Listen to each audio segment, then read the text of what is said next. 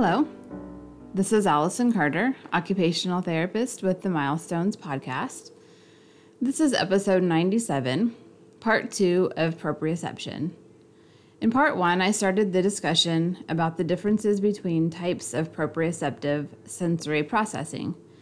Today, I will get more into ways you can describe it to parents and other therapists who may not be familiar with proprioception, and also talk about which types of activities to do with kids based on the different types of sensory processing areas.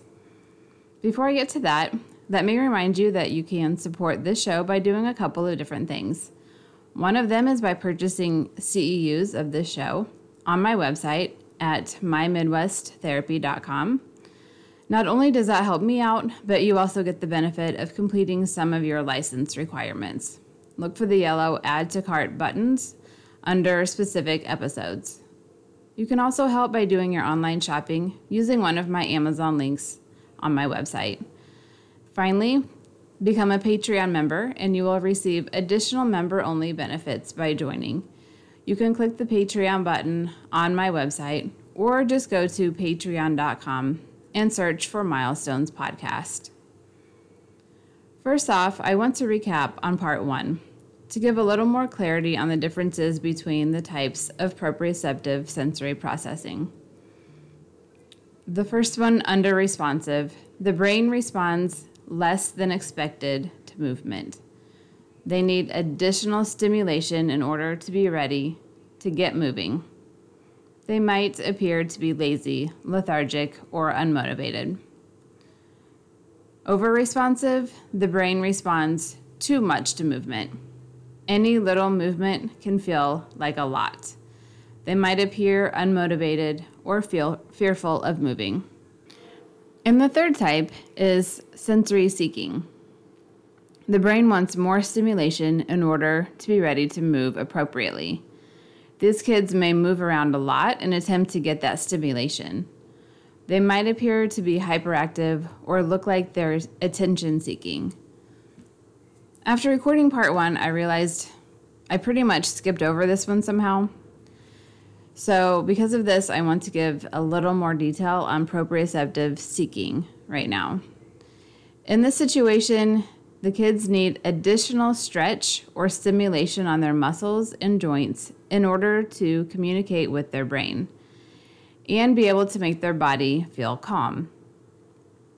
The under-responders need additional stimulation too, but for a different reason.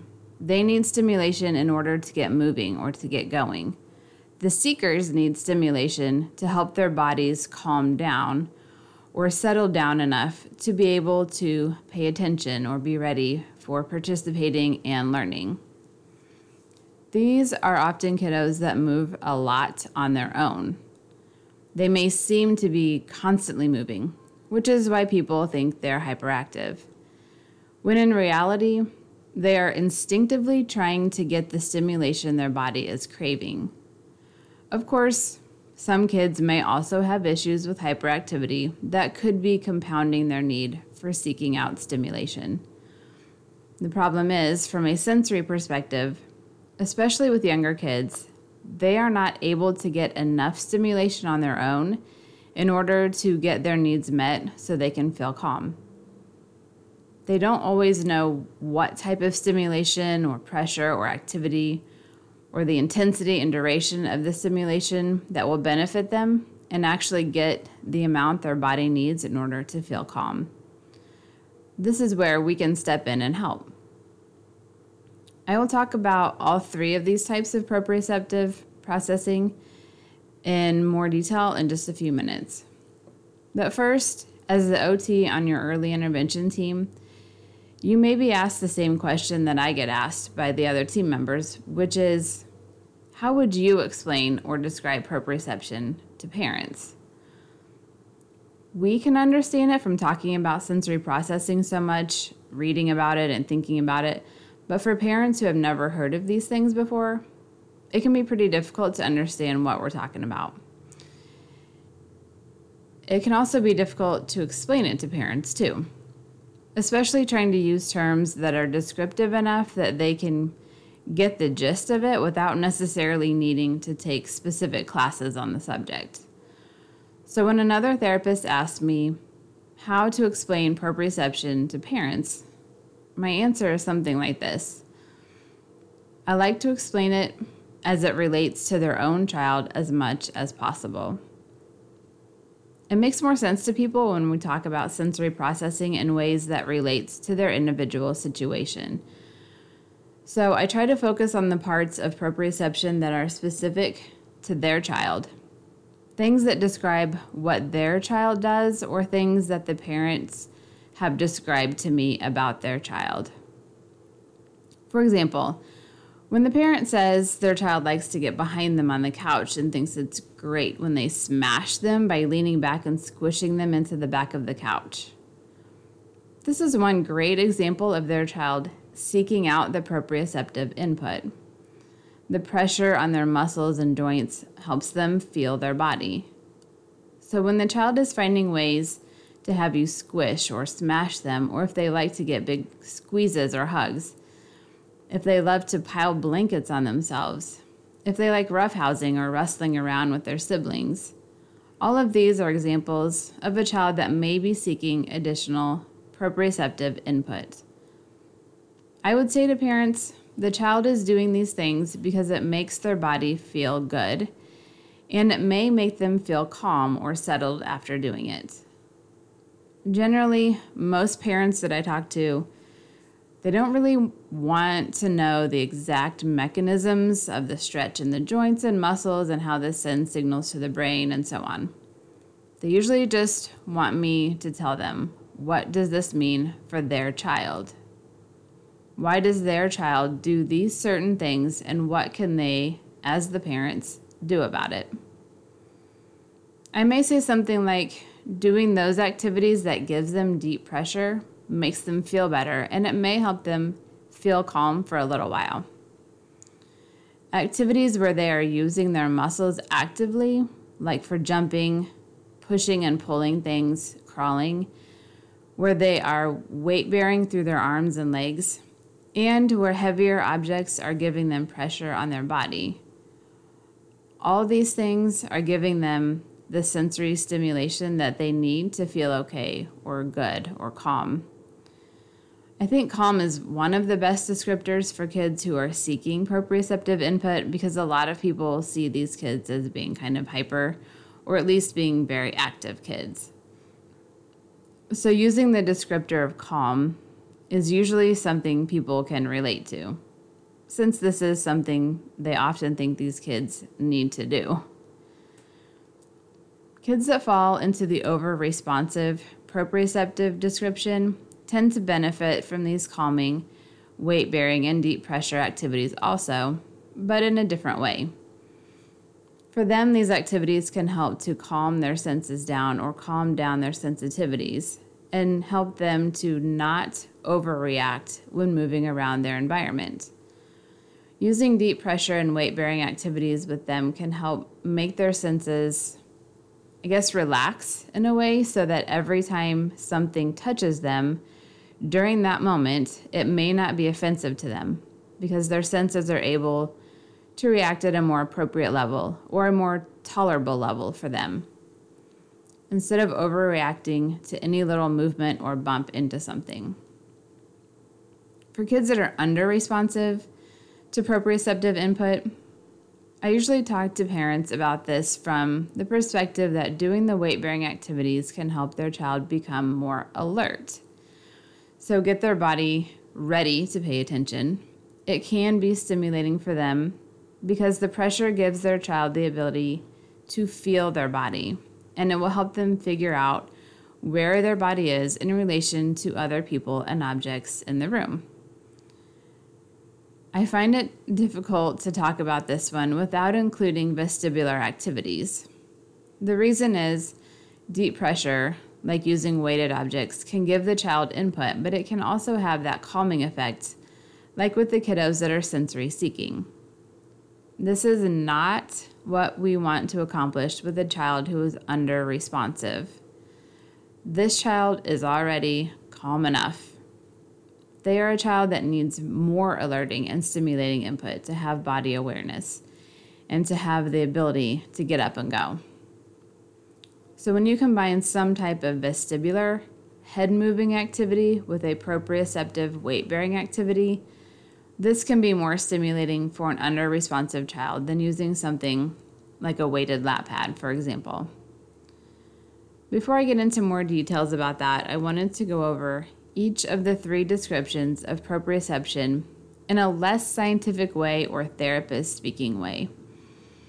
This may help you remember each of the, I guess you call them categories: under-responsive, sensory-seeking, and over-responsive. When I think about each of these, certain things come to my mind, and I wanted to share those with you so it may help you conceptualize each one.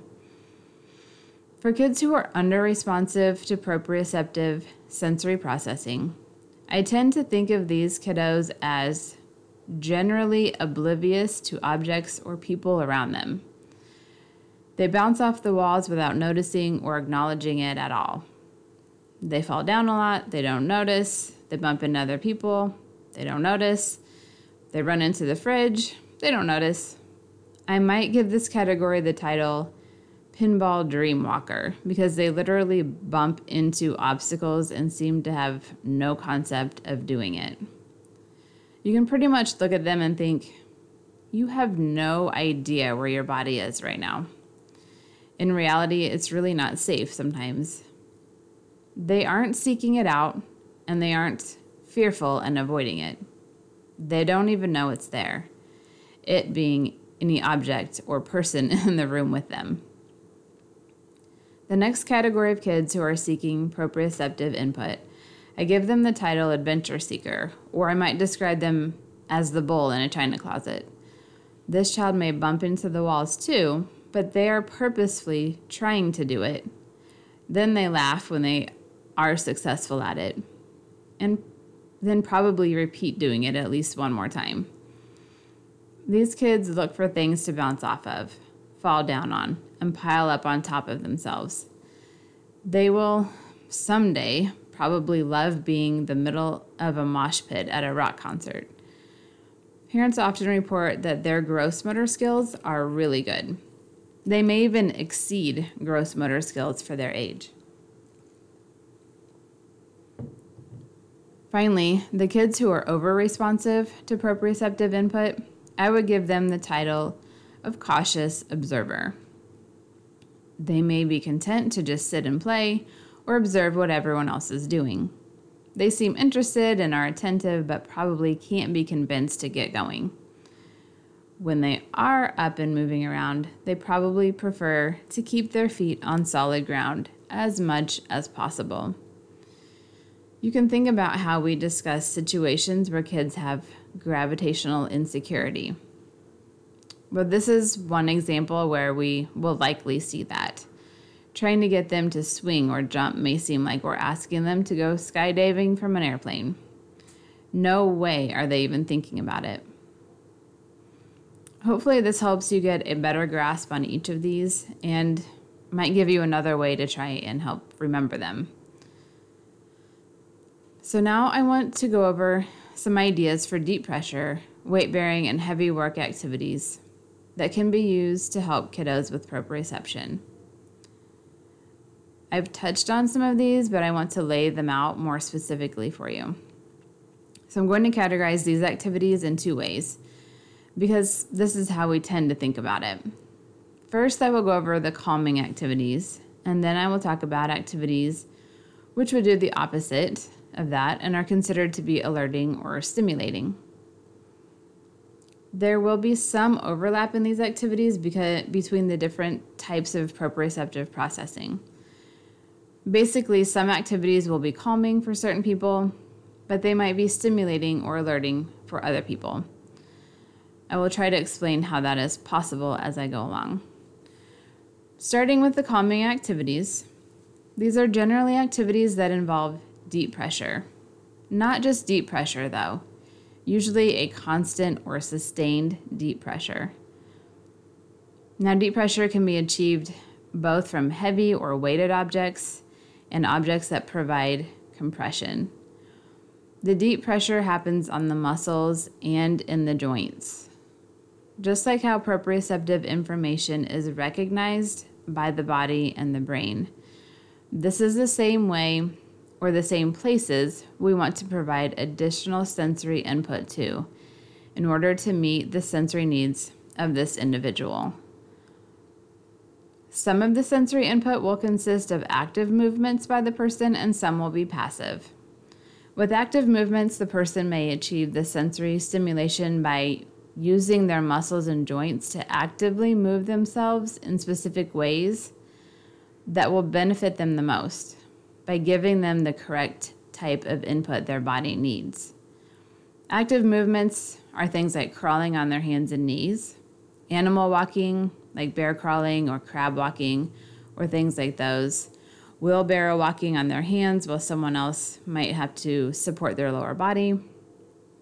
Other activities might be pushing a weighted box or other object across the room, pushing their friend on a swing, doing cartwheels or somersaults, any jumping activities, squeezing Play-Doh, hammering things, ride-on toys, or pedaling bikes. These motions give the person joint compressions, so it means their joints are being squished together. For example, the ball and socket joints in their shoulders, the head of the humerus pushes toward the glenoid cavity of the scapula. This includes the tendons, ligaments, cartilage, labrum, and bursa that are in the joint and the muscles that are connected to them. The ball and socket joint at the hips.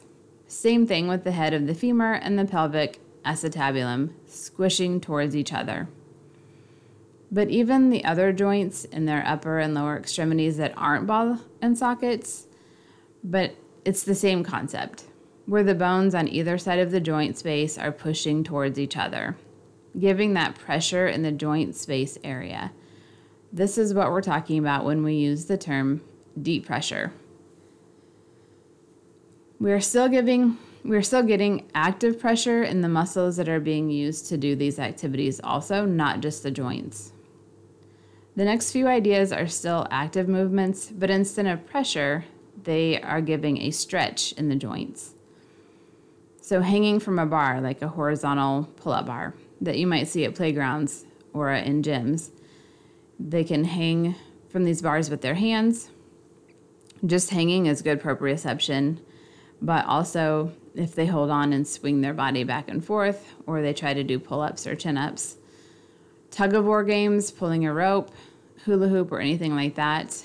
Any other type of pulling activity, for example, pulling their friend in a wagon, pulling a heavy laundry basket across the floor, pulling on stretchy bands or exercise TheraBands, or passively where the person doesn't necessarily move around, but the weight is applied to their body in a way that provides the deep pressure or stretch to their muscles and joints by laying over their body or applying pressure on their shoulders and back with something like a backpack. Weighted objects would be things such as the obvious, weighted blankets or weighted lap pads, a weighted ball or stuffed animal, or just a backpack with a heavy object inside. Sometimes we might use wrist or ankle weights that can Velcro on their arm or leg.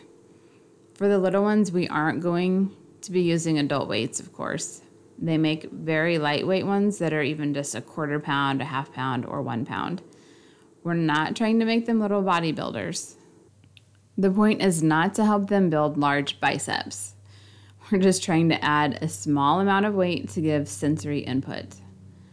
These don't have to go on their arms and legs. They could also go around their waist, or they can just carry them across the room or around the room for some type of activity. There are weighted bean bags you could use, not only for throwing, but also just to add to their backpack or add to an object they might push across the floor. Get creative on this. I've used a long sock and filled it with rice or pinto beans even. It doesn't have to be official or pretty to be effective. I've used varying size bags of rice and added them to carts, crates, boxes, bags, whatever is around their house or is fairly cheap and easy to get a hold of.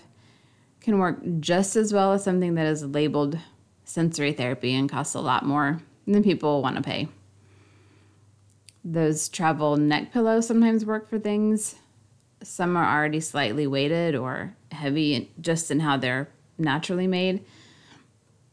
And some you can simply unzip the cover and add beans or rice or whatever to it that way. I wanted to mention also that when I talk about heavy objects or weighted objects, I'm talking about objects that would be perceived as being a little heavy for the size of the person who would be using them. Keep this in mind because we don't always think to explain this to parents. 2 pounds may not feel heavy to you, but for a child it might. We also need to explain that we are not using the weighted objects to wear the kids out. Since some of these kiddos appear to be hyperactive, parents think we are suggesting these things in order to make their kid tired so they will slow down. That is not the purpose of using weight. The purpose is to give appropriate input to their bodies in appropriate ways so their sensory system will respond. And yes, it may appear that they have been worn down and are now tired, but what has actually happened, hopefully, is that their sensory needs have temporarily been met. We can also achieve deep pressure other ways, such as sensory brushing, using a brushing protocol with joint compressions. Simply doing some infant or child massage. This can be incorporated into routines pretty easily if they do it before getting dressed in the morning or after bath time, close to bedtime. Or any time in between would also work. Applying lotion to their arms, legs, back, hands, and feet with a little extra pressure on those areas while doing it can give some beneficial sensory stimulation. Using vibration can give added stimulation to their muscles in a passive way also. This may be from a vibrating toothbrush or from a stuffed animal or toy that vibrates or a handheld massager.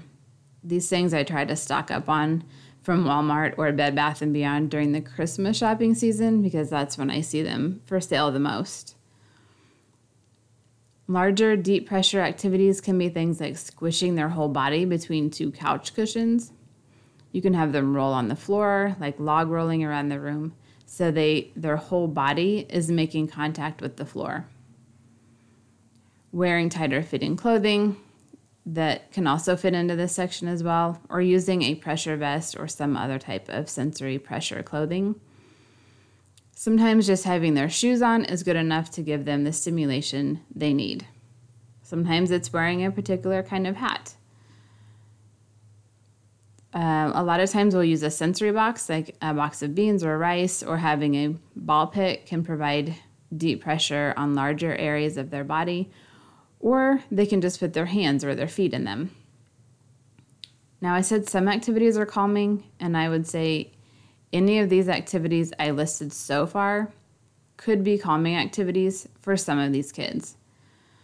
And some of these activities could be considered alerting or stimulating for kiddos who are under-responsive to proprioception and need additional stimulation in order to get their body going. There is not a concrete way to label these because every single person is unique. This is not cut and dry.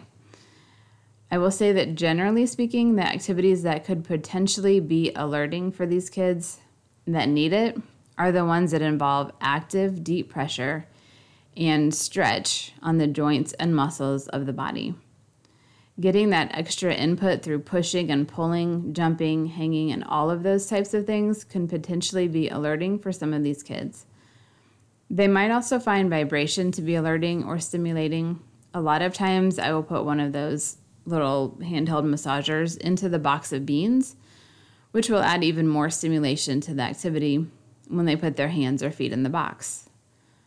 There are countless ways to get proprioceptive sensory needs met. No one could possibly ever list all of them. If you're working with a child who needs additional stimulation to get moving, and you notice that they seem to be zoning out or their body starts relaxing and melting down into the floor when you're doing these activities, then that activity is not right for that child. You should start to see the child become more alert. They may make better eye contact. They may start vocalizing more. They may be able to move their body in a more coordinated way. All of these things would indicate that you have activated their proprioceptive system enough to get them going for that moment.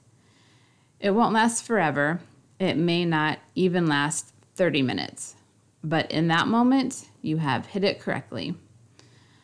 On the other hand, if you have a child that is over-responsive and they're bouncing off the walls literally or are unaware of where their body is in space, and you're doing a calming proprioceptive activity with them, but they continue to bounce around or appear hyperactive, they're talking excessively and not listening to you, you are not doing the right activity for them. That activity is not calming for them, and you need to try something different. This should go without saying, but I will say it anyway. If you offer or the parent offers the child any proprioceptive activity and they're pushing away or resisting doing it, don't force the issue. Kids may not always know what activities will benefit them the most for their sensory needs, but they're pretty accurate at letting you know what does not work for them, or at least what doesn't feel good to them in that moment. Sometimes they see an activity and think they won't like it, even though they haven't tried it yet.